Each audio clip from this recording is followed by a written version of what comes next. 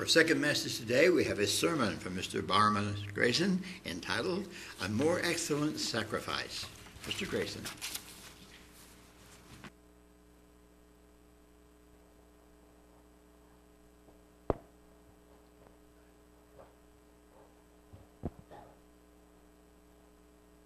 Good afternoon, everyone.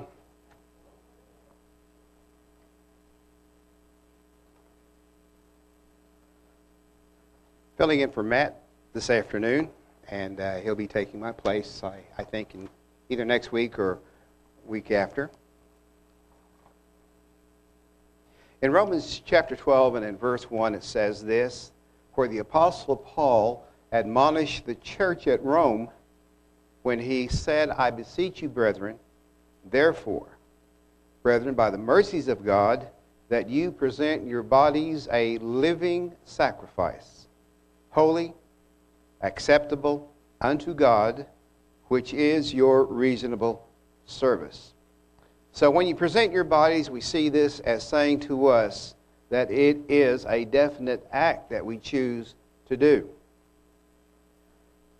So this speaks to Christians today. It speaks to all of us in some way to offer ourselves to God and be a living sacrifice, totally committed to God. You know, Scripture tells us that you cannot serve two masters, for either you'll love one or hate the other. So we have to be committed to one or the other. Now, this word sacrifice primarily denotes the act of offering, the act of giving, or the act of forfeiting something. So this sacrifice, you know, when you hear the word sacrifice, it may remind us of those Levitical sacrifices and offerings that we see in the Old Testament, where an animal was slain and presented before God. But here in this verse, it metaphorically refers to a living body, and not one that is killed, but one that has been dedicated to living a life that is going to be pleasing to God. But how do we present ourselves a living sacrifice? How do we know what to do and how to be holy and separate from the world that we live in, acceptable unto God and of service to Him? Now, in one way, we know the Scripture that says we ought to obey God rather than man. And in another way, we are reminded to remember the Sabbath day, to keep it holy.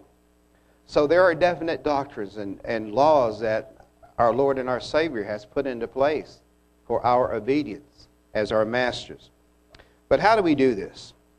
Hebrews 11:6 tells us that without faith it is impossible to please Him. For he that comes to God must believe that He is. So in our life, along the way, sometimes doubt enters our mind and we wonder, is God watching us? Is He aware of what we are doing? Is He aware of our problems and our trials and everything that's going on in our life? Do we believe that He is, and that He is a rewarder of them that diligently seek Him? Now, we do that in many ways. We do that through prayer. We do that by the way we act, because we know that we can count on the invisible God to be with us, no matter what trial or circumstance that causes us to sort of want to give up or to have doubt about things. But he tells us without faith it's impossible to please Him. In Hebrews 11, we know this scripture, that faith is the substance of things hoped for and the evidence of things not seen. Now, we've heard this definition many times before, you know, from the pulpit, from our reading, and from even as we experience a trial or of some kind, that we recall this definition. And for some, it may pose a little bit of a question. You know, we might scratch your head and wonder, how do we apply it? So, Faith has a place in our Christian life. There's an operation, an application to our life that comes about as the need for faith arises. So, as we know, there are many, those who have had their faith tested in some way, they know what a struggle it is to overcome whatever doubt or pain or sorrow or whatever thing hinders that faith to have its perfect work, and to understand the reason, and to have faith in the reason that God is still with you. So we see that faith is made up of things that we hope and pray for, and having the confidence that they will manifest themselves, because we can see it in our minds and we can feel it in our hearts. And we know that it is a matter of trust and belief, not on what we can do, but on what God can do. That Christ, He gives us the strength and the faith to help us along the way. Hebrews 11, in chapters 1 through 8, I'm not going to read the whole list chapter, but we see a list of familiar names. And these are commended for their faith. And there are also some names that are not mentioned. And yet, as we see in verse 39, that all of these, having obtained a good report through faith, did not receive the promises. They may have prayed for safety. They may have prayed for healing. They may have prayed for something to relieve them of their distress. But they did not receive the promises, but yet they kept the faith, and through it, a good report. This word faith is a translation of the Greek word pistis, and it means a conviction or a strong belief. It's based on hearing. The word is used in the New Testament always of faith in God or Christ or in things that are spiritual. When we look back on how we came to believe in God and Jesus Christ and in the doctrines that we believe in, we may remember times in younger days when we heard this preacher read the Scripture about faith and preach the Word about faith and give examples and give exhortations about how to apply faith and to see its operation and to trust that all good things work to them that love God. So we know faith comes by hearing. It's based on hearing. Romans 10:17, we go there, it confirms that saying. It says that so then faith comes by hearing, and hearing by the Word of God. So hearing the Word of God preached and taught over time, it becomes ingrained into our hearts and minds so that we can walk by faith. In Romans 1:17 it says that the just shall live by faith, and that we walk by faith and not by sight. So why is faith important? Faith is one of those things where there's a lot of detail, a lot of complexity that surrounds it, and you really can't say, well, it's just simple faith. But it involves a struggle, a fight, in the good fight of faith. Hebrews 11, and in verse 2, as mentioned, verse 2, by it the elders obtained a good report, talking about these names that are listed here in Hebrews 11. Through faith we understand that the worlds were framed by the Word of God, so that things which are seen were not made of things that do appear. So we see evidence of His being the creator of all that we see in this world.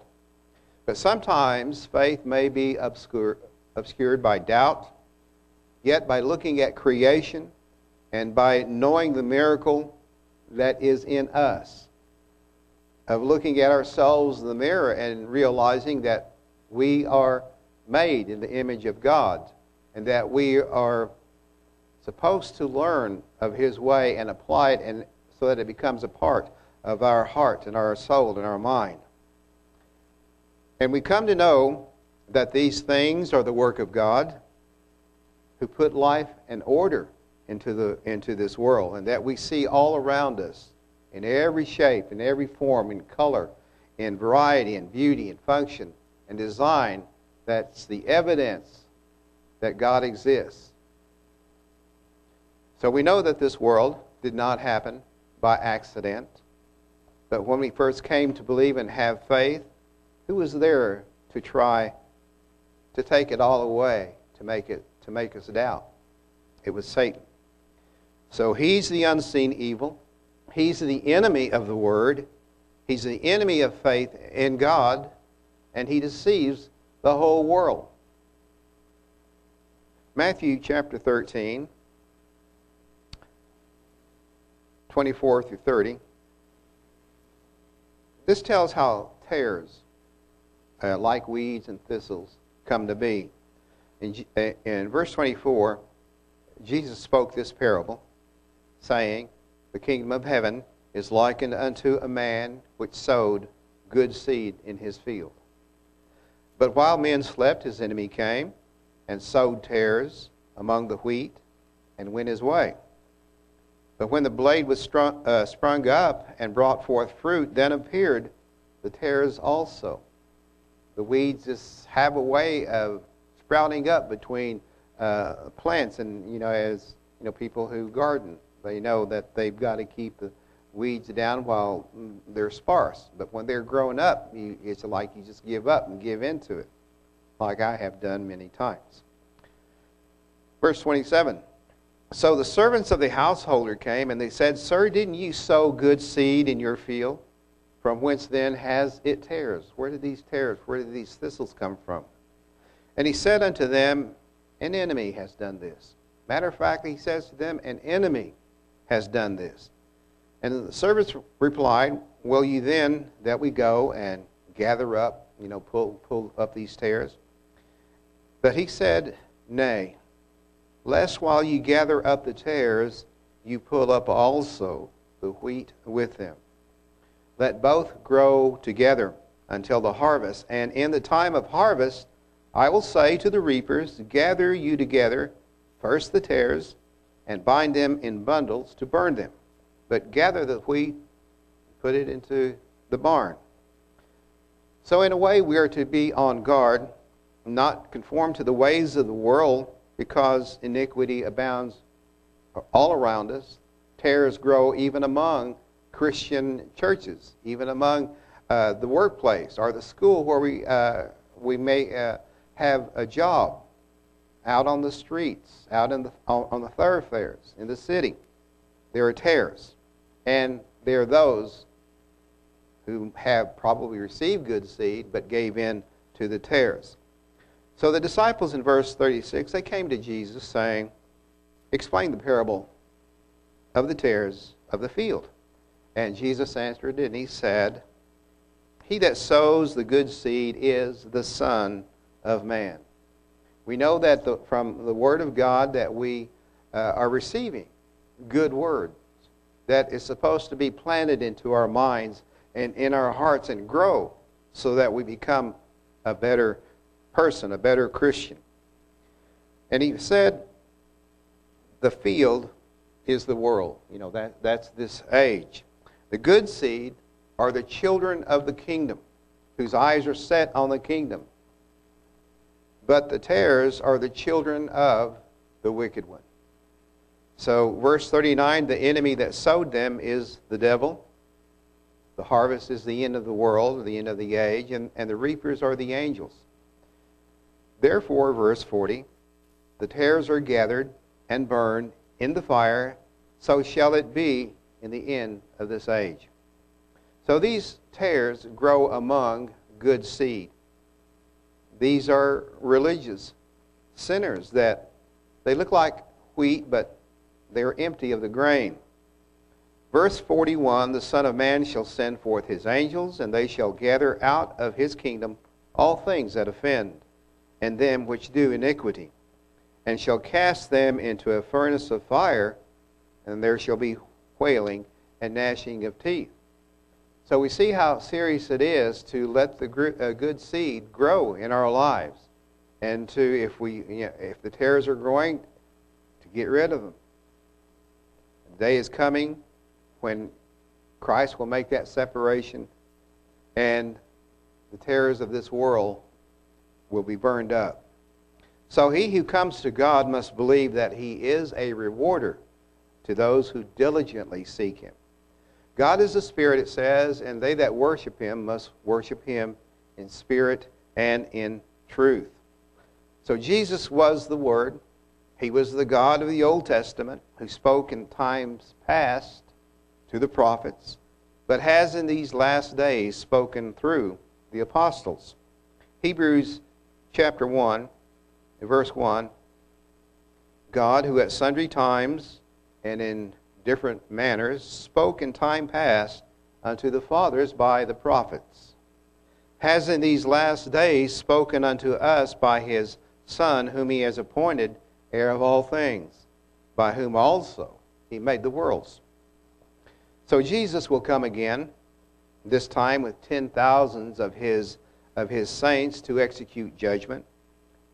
This is the reward of the saints when you look at it, who have contended against all the trials in their life and the troubles that they face, and the deceptions and the lies and the injustice, even the pain and death, with their faith being tested, yet not having received the promise. But the time will come, we know, that the saints will be given judgment, and that they will possess the kingdom. Jude wrote in verses 15 through 20, he said, to execute judgment upon all, and to convince all that are ungodly among them of their ungodly deeds which they have ungodly committed, and of all their hard speeches which ungodly sinners have spoken against him. So that time will come when all of the troubles that we have in this world and the people that do them, we will be given judgment.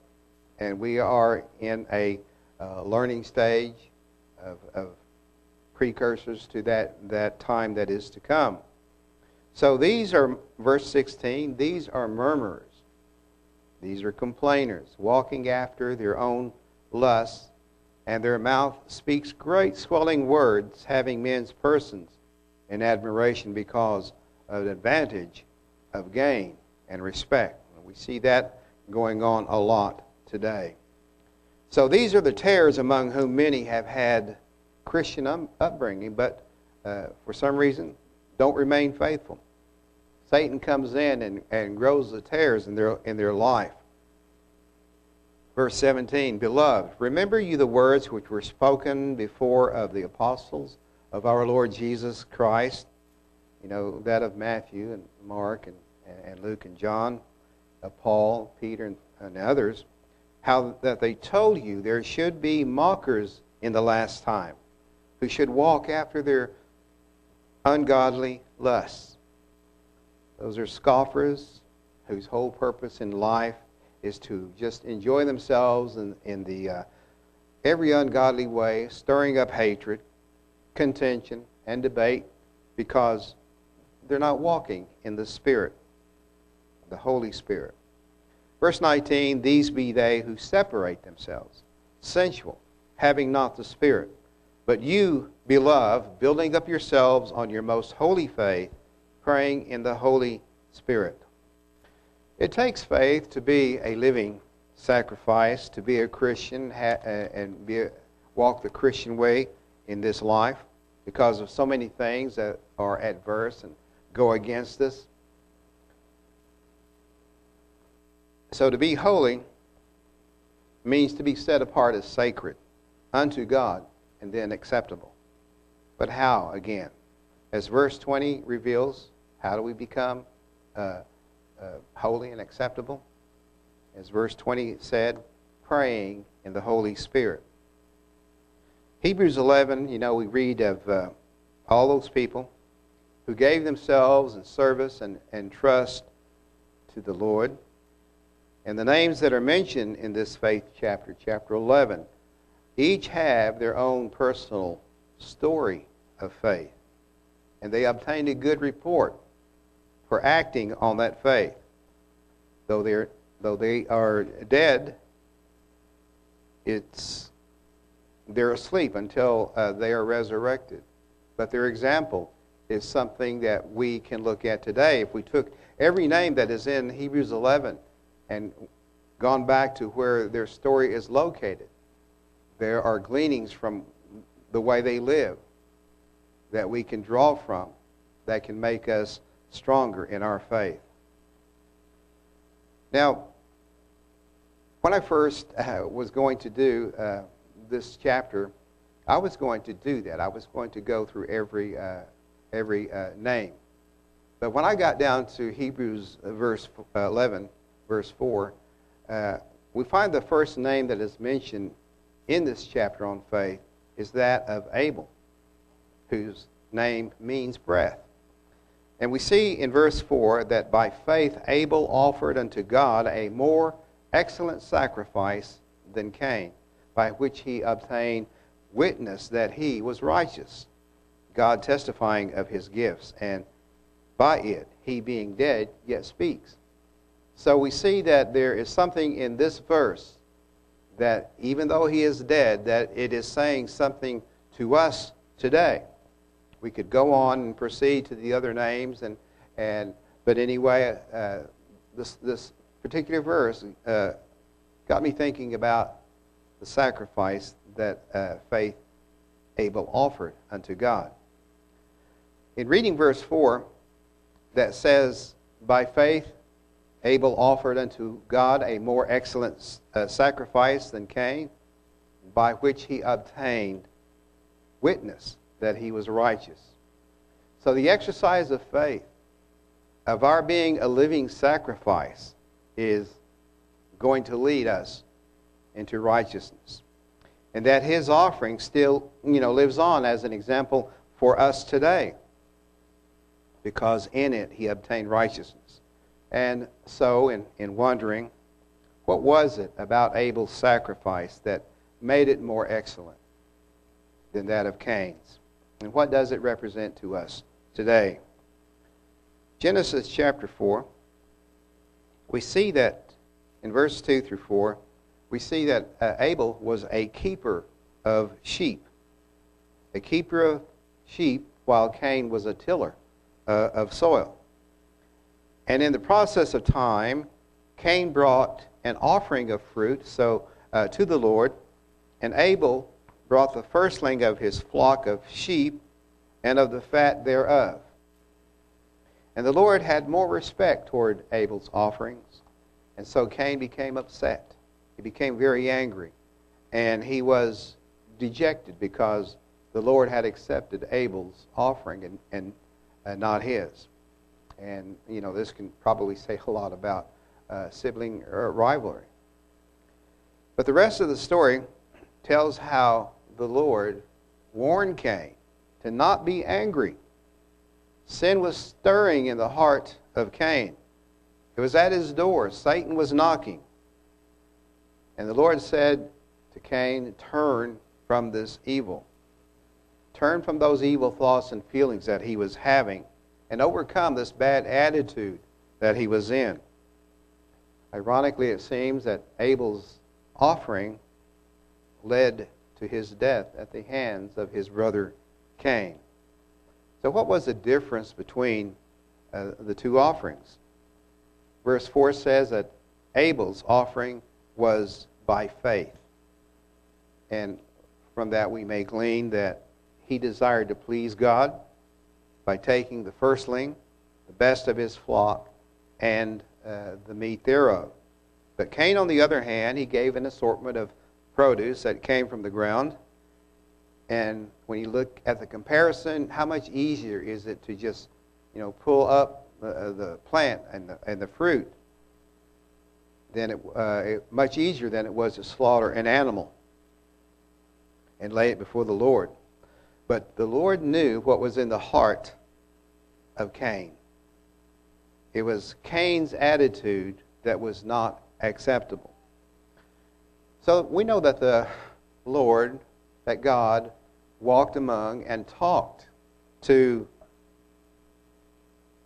those living at that age, kind of fresh out of the Garden of Eden, and that he spoke directly to Cain, even as he did, Adam and Eve.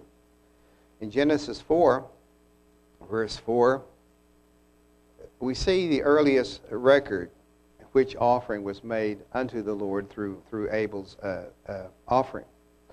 Prior to that, I couldn't find any. There's no written details or instruction God-given for making an offering. But Abel brought of the firstlings of his flock and of the fat thereof, and the Lord had respect unto Abel and to his offering. But unto Cain and to his offering he had not respect, and Cain was very wroth, and his countenance fell. And the Lord said unto Cain, Why are you wroth? Why is your countenance fall? Did God really not know what was going on in Cain's mind? But we know from other places in the Bible that God knows our thoughts. And he could see why Cain was angry. But God was telling Cain to stop and think. Look at yourself, at the way he was acting and feeling. Stop and consider the bad attitude that he was in. Sometimes when we have a disagreement with someone and they go into a little bit of anger, we tell them, we see their countenance is different. We know their countenance falls. And so we have them say, look at yourself. Look at what you're saying. Hear what you're talking about. Take a hold of the things that you're feeling. And so God was telling Cain, just like sometimes in our life as we go along, we may not have God right there telling us in a voice that tells us to stop and think about what you're doing. Instead, we just do it. But then there's that tiny little, often that little voice in our hearts and in our minds that tell us, stop and think about what you're doing. So the Lord knew, God knew what was going to happen. You remember Jesus in Matthew, he said that holding hatred in the heart is the same as having murder, the literal act of murder. But we see that God did not take away Cain's free will. And he said in verse 7, if you do well, shall you not be accepted? And if you do not well, sin lies at your door. And unto you shall be his desire, and ye shall rule over him. A little confusing phrase there, but it's saying from the Amplified Bible, it says, if you do well believing in me and doing what is acceptable and pleasing to me, will you not be accepted? And if you do not do well, but ignore my instruction, sin crouches at your door. Its desire is for you to overpower you, but you must master it. That verse taken from the Amplified Bible. Verse 8, and Cain talked with Abel, his brother, and it came to pass when they were in the field that Cain rose up against Abel, his brother, and slew him. But what do these sacrifices, what do they mean to us today? Now, as we know, the sacrifices represented, and they look toward the work and the sacrifice of our Lord and Savior, Jesus Christ. That in them we find the way that Jesus made it possible for us to look to Him in those sacrifices and what He has done for us. But ancient Israel, for the most part, did not see those things. In Ephesians chapter 5, verse 2, it says, we read this about Christ as our offering and sacrifice, and it says to us today to walk in love as Christ also has loved us and has given Himself and for us an offering and a sacrifice to God for a sweet-smelling savor. We'd like to look at these offerings. There are 5 main offerings as we see them, read about them in the Bible. The first 3 are known as sweet savor offerings. There's one, the burnt offering. Then there's the what is called the meat offering, actually means meal offering. And there's the peace offering. Next is the sin offering. Then the trespass offering. And there are other offerings along the way. But all of these offerings help us to see how they pointed to Jesus Christ and how they were a type of Christ. Now, we don't do sacrifices today, make such offerings. But these offerings were meant for the people of that time, meant for worshipers of God in a way that they could approach God in a faithful way and according to His instructions. Leviticus chapter 1, here's what God instructed Moses. He said, "Speak unto the children of Israel, say unto them, if any man of you bring an offering unto the Lord, ye shall bring your offering of the cattle, even of the herd, and of the flocks." And he goes on and names some of these other animals that can be brought. But concerning the burnt offering, Leviticus chapter 1, verse 3, if his offering be a burnt sacrifice of the herd, let him offer a male without blemish. He shall offer it of his own voluntary will, and he shall put his hand upon the head of the burnt offering, and it shall be accepted for him to make atonement for him. And he shall kill the bullock before the Lord, and the priest, Aaron's sons, shall bring the blood, and sprinkle the blood round about upon the altar that is by the door of the tabernacle of the congregation. So, our ancestors, your ancestors, went through a lot of work and labor in doing and presenting these sacrifices. So the offer, we read, was to kill this offering. And he shall flay the burnt offering and cut it into his pieces. How many of us, could do that? To do all that? Some I know, may work in a slaughterhouse, and so it'd be easier for them to do. But I certainly couldn't do something like that. But if you had to, you had to. And the sons of Aaron, the priest, shall put fire upon the altar and lay the wood in order upon the fire. So there was a lot of detail, a lot of things that had to go into the arrangement. And the priests, Aaron's sons, shall lay the parts, the head and the fat, in order upon the wood that is on the fire, which is upon the altar. But his inwards and his legs shall he wash in water, and the priest shall burn all on the altar, to be a burnt sacrifice, an offering made by fire of a sweet savor unto the Lord. This phrase, sweet savor, it's used in a lot of places in describing how it's attached to a lot of the sacrifices and offerings. Savor is just a sweet odor. It ascends to God. As a burnt offering, it's completely consumed by fire, and it's given entirely to God. For the priest shall burn all on the altar. But in this, the blood was not burned. It was thrown against the sides of the altar. So the offering represents the entire offering of Jesus Christ to be accepted in our place. He was the perfect sacrifice in whom there was no sin. He was the Lamb of God without blemish to take away the sins of the world, and he was given by the Father as an offering for us. And in the perfection of Christ, we are blessed. And God accepts his perfection in place of our imperfection. There were 3 types of offering, and which was determined by a person's wealth, by his ability to afford a particular offering. Suppose you were a rich person and you had many bulls, cattle, and you chose to bring a pair of turtle doves or pigeons as an offering, you can see that it won't be accepted.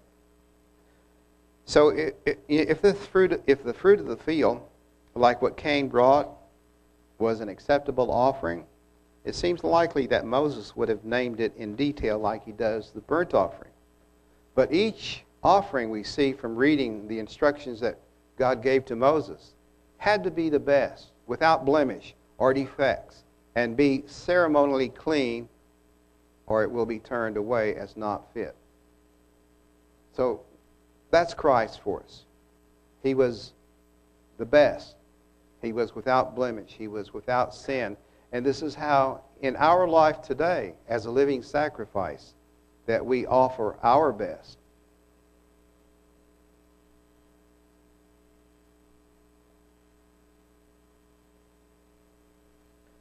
Malachi chapter 1, verse 7.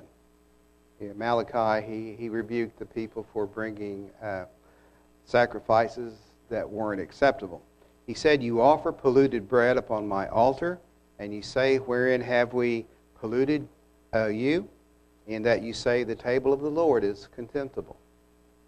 And if you offer the blind for sacrifice, is it not evil? And if you offer the lame and sick, is it not evil? Offer it now unto your governor. Will he be pleased with you, or accept your person, says the Lord of hosts." So there is an expectation from the sacrifice and the offerings that we make in our life. Why would they do that? These people not offer the right offering. Because in down to verse 13 it says, "You said, behold, what a weariness it is,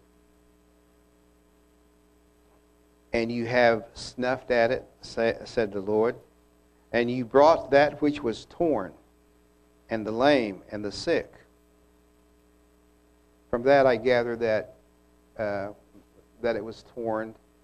Sometimes during the process of cutting the meat, you just grab hold of it and you just sort of rip it apart. It just wasn't sliced in the way it should be. You bring the lame, you bring the sick, thus you brought an offering. That's how you brought an offering. "Should I accept this of your hand? Says the Lord." So he rebuked the people of his day for offering sick animals, some blind and some lame. And he said to them, sacrifices were common at that time. They looked at it as work, as a duty, and not as heartfelt after a while to them. So animal sacrifices, we know, had to be free of defect. And why do we think animals can replace the Christ, Savior?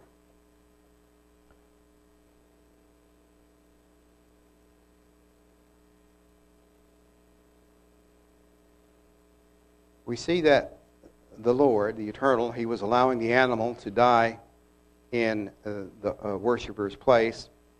But how could a lowly animal be a sacred sacrifice anyway? It's because animals, they were without a nature to which sin could be charged. They are amoral. They are neutral.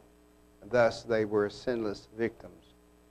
So the burnt offering represented something totally dedicated to God. Romans 12, verse 1, we read earlier.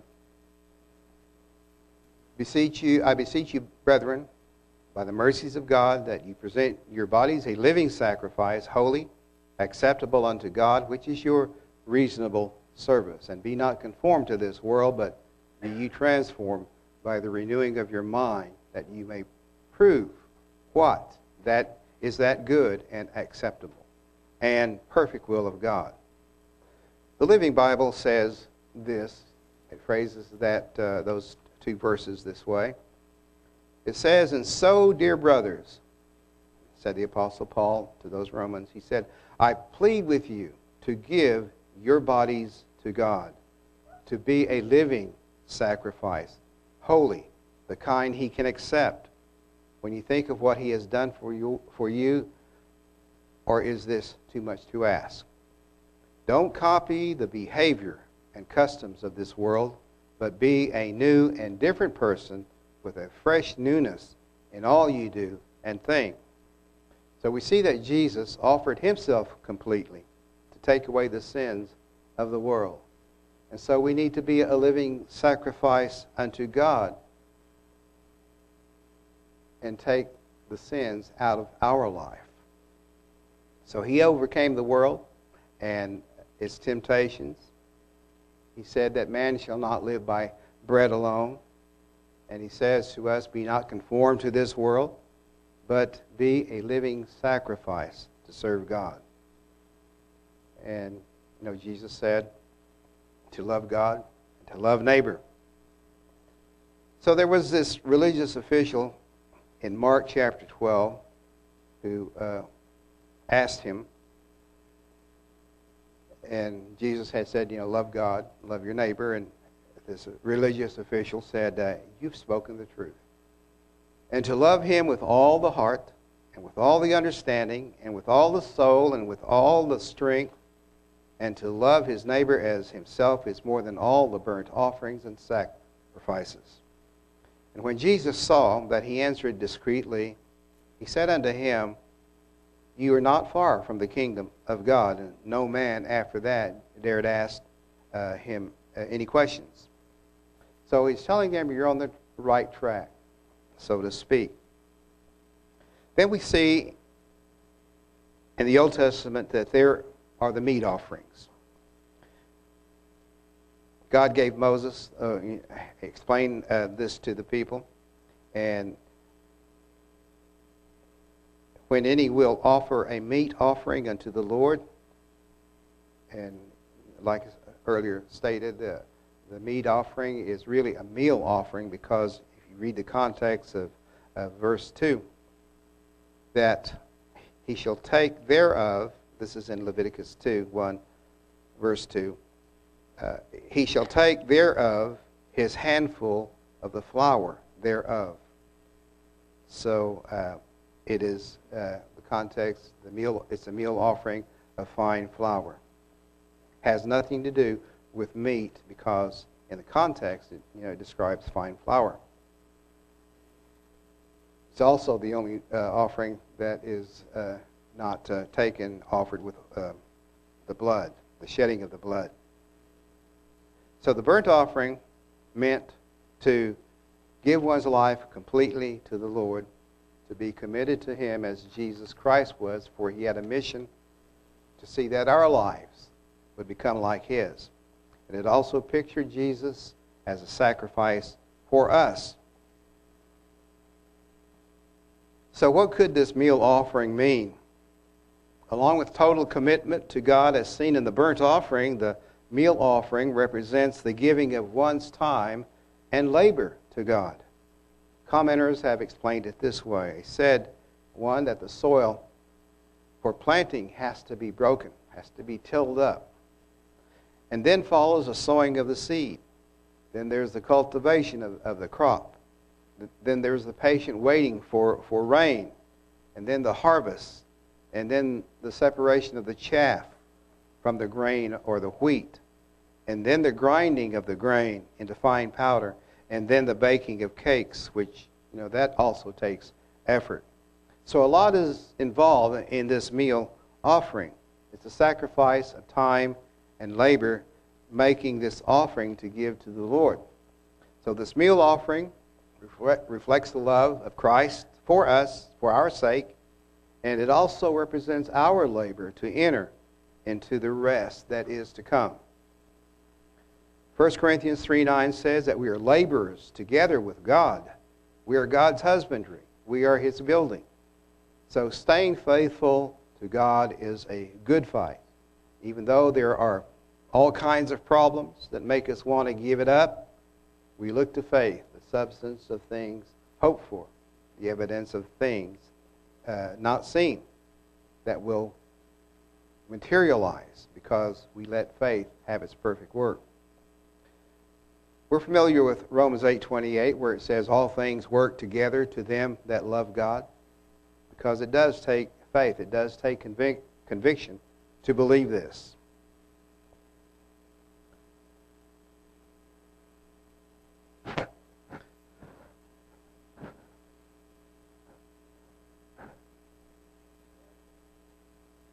The Living Bible says, we know that all that happens to us is working for our good if we love God and are fitting into His plans.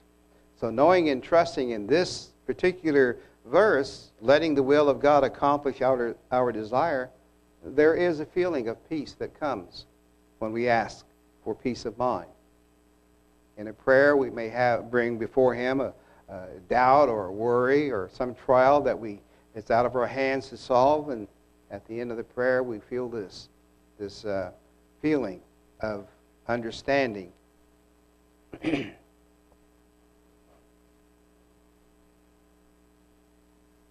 next one is a peace offering. I'm not going to go into that, but we see that by the sacrifice of Jesus Himself, He made peace for us by the shedding of His blood in our place. And having made peace, John 14:27, and having made peace through the blood of His cross, by Him to reconcile all things unto Himself.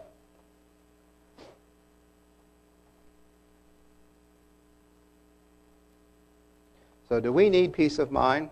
Does the world need peace? Does our nation need peace? Philippians 4 says that the peace of God, which passes all understanding, shall keep our hearts and minds through Christ Jesus. So don't worry about anything, as the Living Bible says. Don't worry about anything. Instead, pray about everything. Tell God your needs.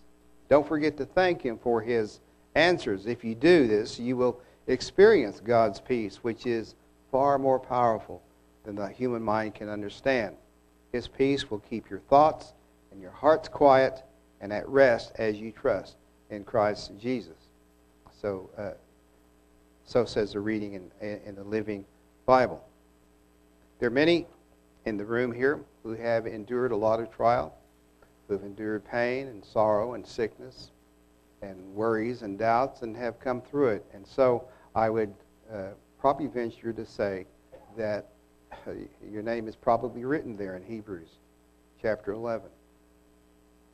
So there are a lot of names there that we can probably identify with. There's also the trespass offering. Let's see. I apologize to Brian because I'm skipping ahead on scriptures and things, and so I'm not going, as my tendency to do is to leave some scriptures there on the outline for you to look up if you'd like. But Leviticus 5:6 has to do with the trespass offerings, which is for actual daily sins. And then there's a sin offering there in Leviticus 5, because sometimes if a soul commits a trespass and sin through ignorance, verse 14 of chapter Leviticus 5, through ignorance or unintentionally, in the holy things of the Lord, he shall bring forth his trespass unto the Lord and unto the priest to make an atonement. So we see that it is through the sacrifice of Jesus that we can come to Him to have forgiveness of sin. Then we see in Numbers 18:24, the heave offering.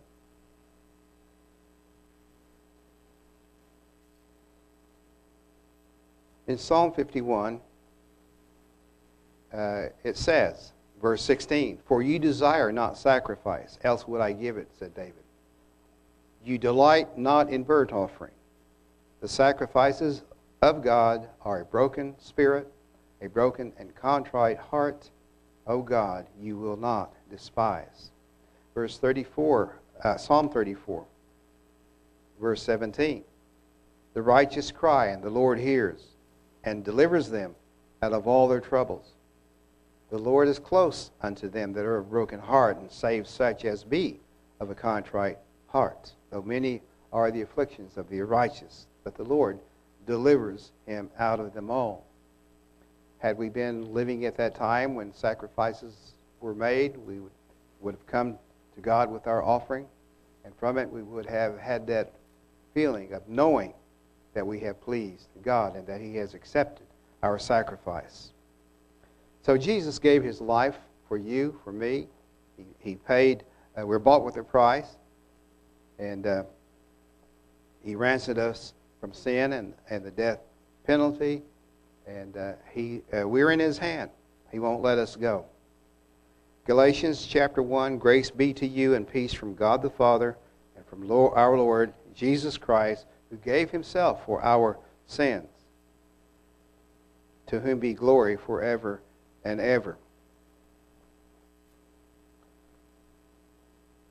So, by the sacrifice of Christ, we find that God is patient, not willing that any should perish, but that all should come unto repentance and be forgiven. Then we see about the wave offering, found in Exodus 29, verse 24, and Leviticus 23, 17 through 20. They show loaves that are baked with leaven that represent the offer. That is the person, that is the sinner. Then we see the drink offering, which is said to represent the complete consecration of the believer who pours out his life for the service of God. So today we see, in a brief way, that all these offerings pointed to Christ and the Lord's work of forgiveness and redemption of a peculiar people, a living sacrifice, holy and acceptable unto God, which is our reasonable service.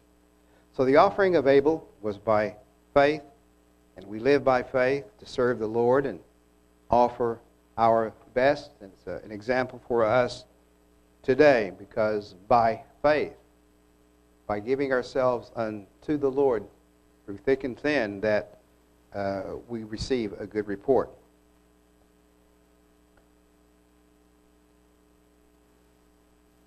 I'll close with Romans chapter 12, verse 1. As the Apostle Paul, as he said to the Apostle of Christ said, I beseech you, brethren, by the mercies of God, that you present your bodies, that is, your life, you present your bodies a living sacrifice, holy, acceptable unto God, which is your reasonable service.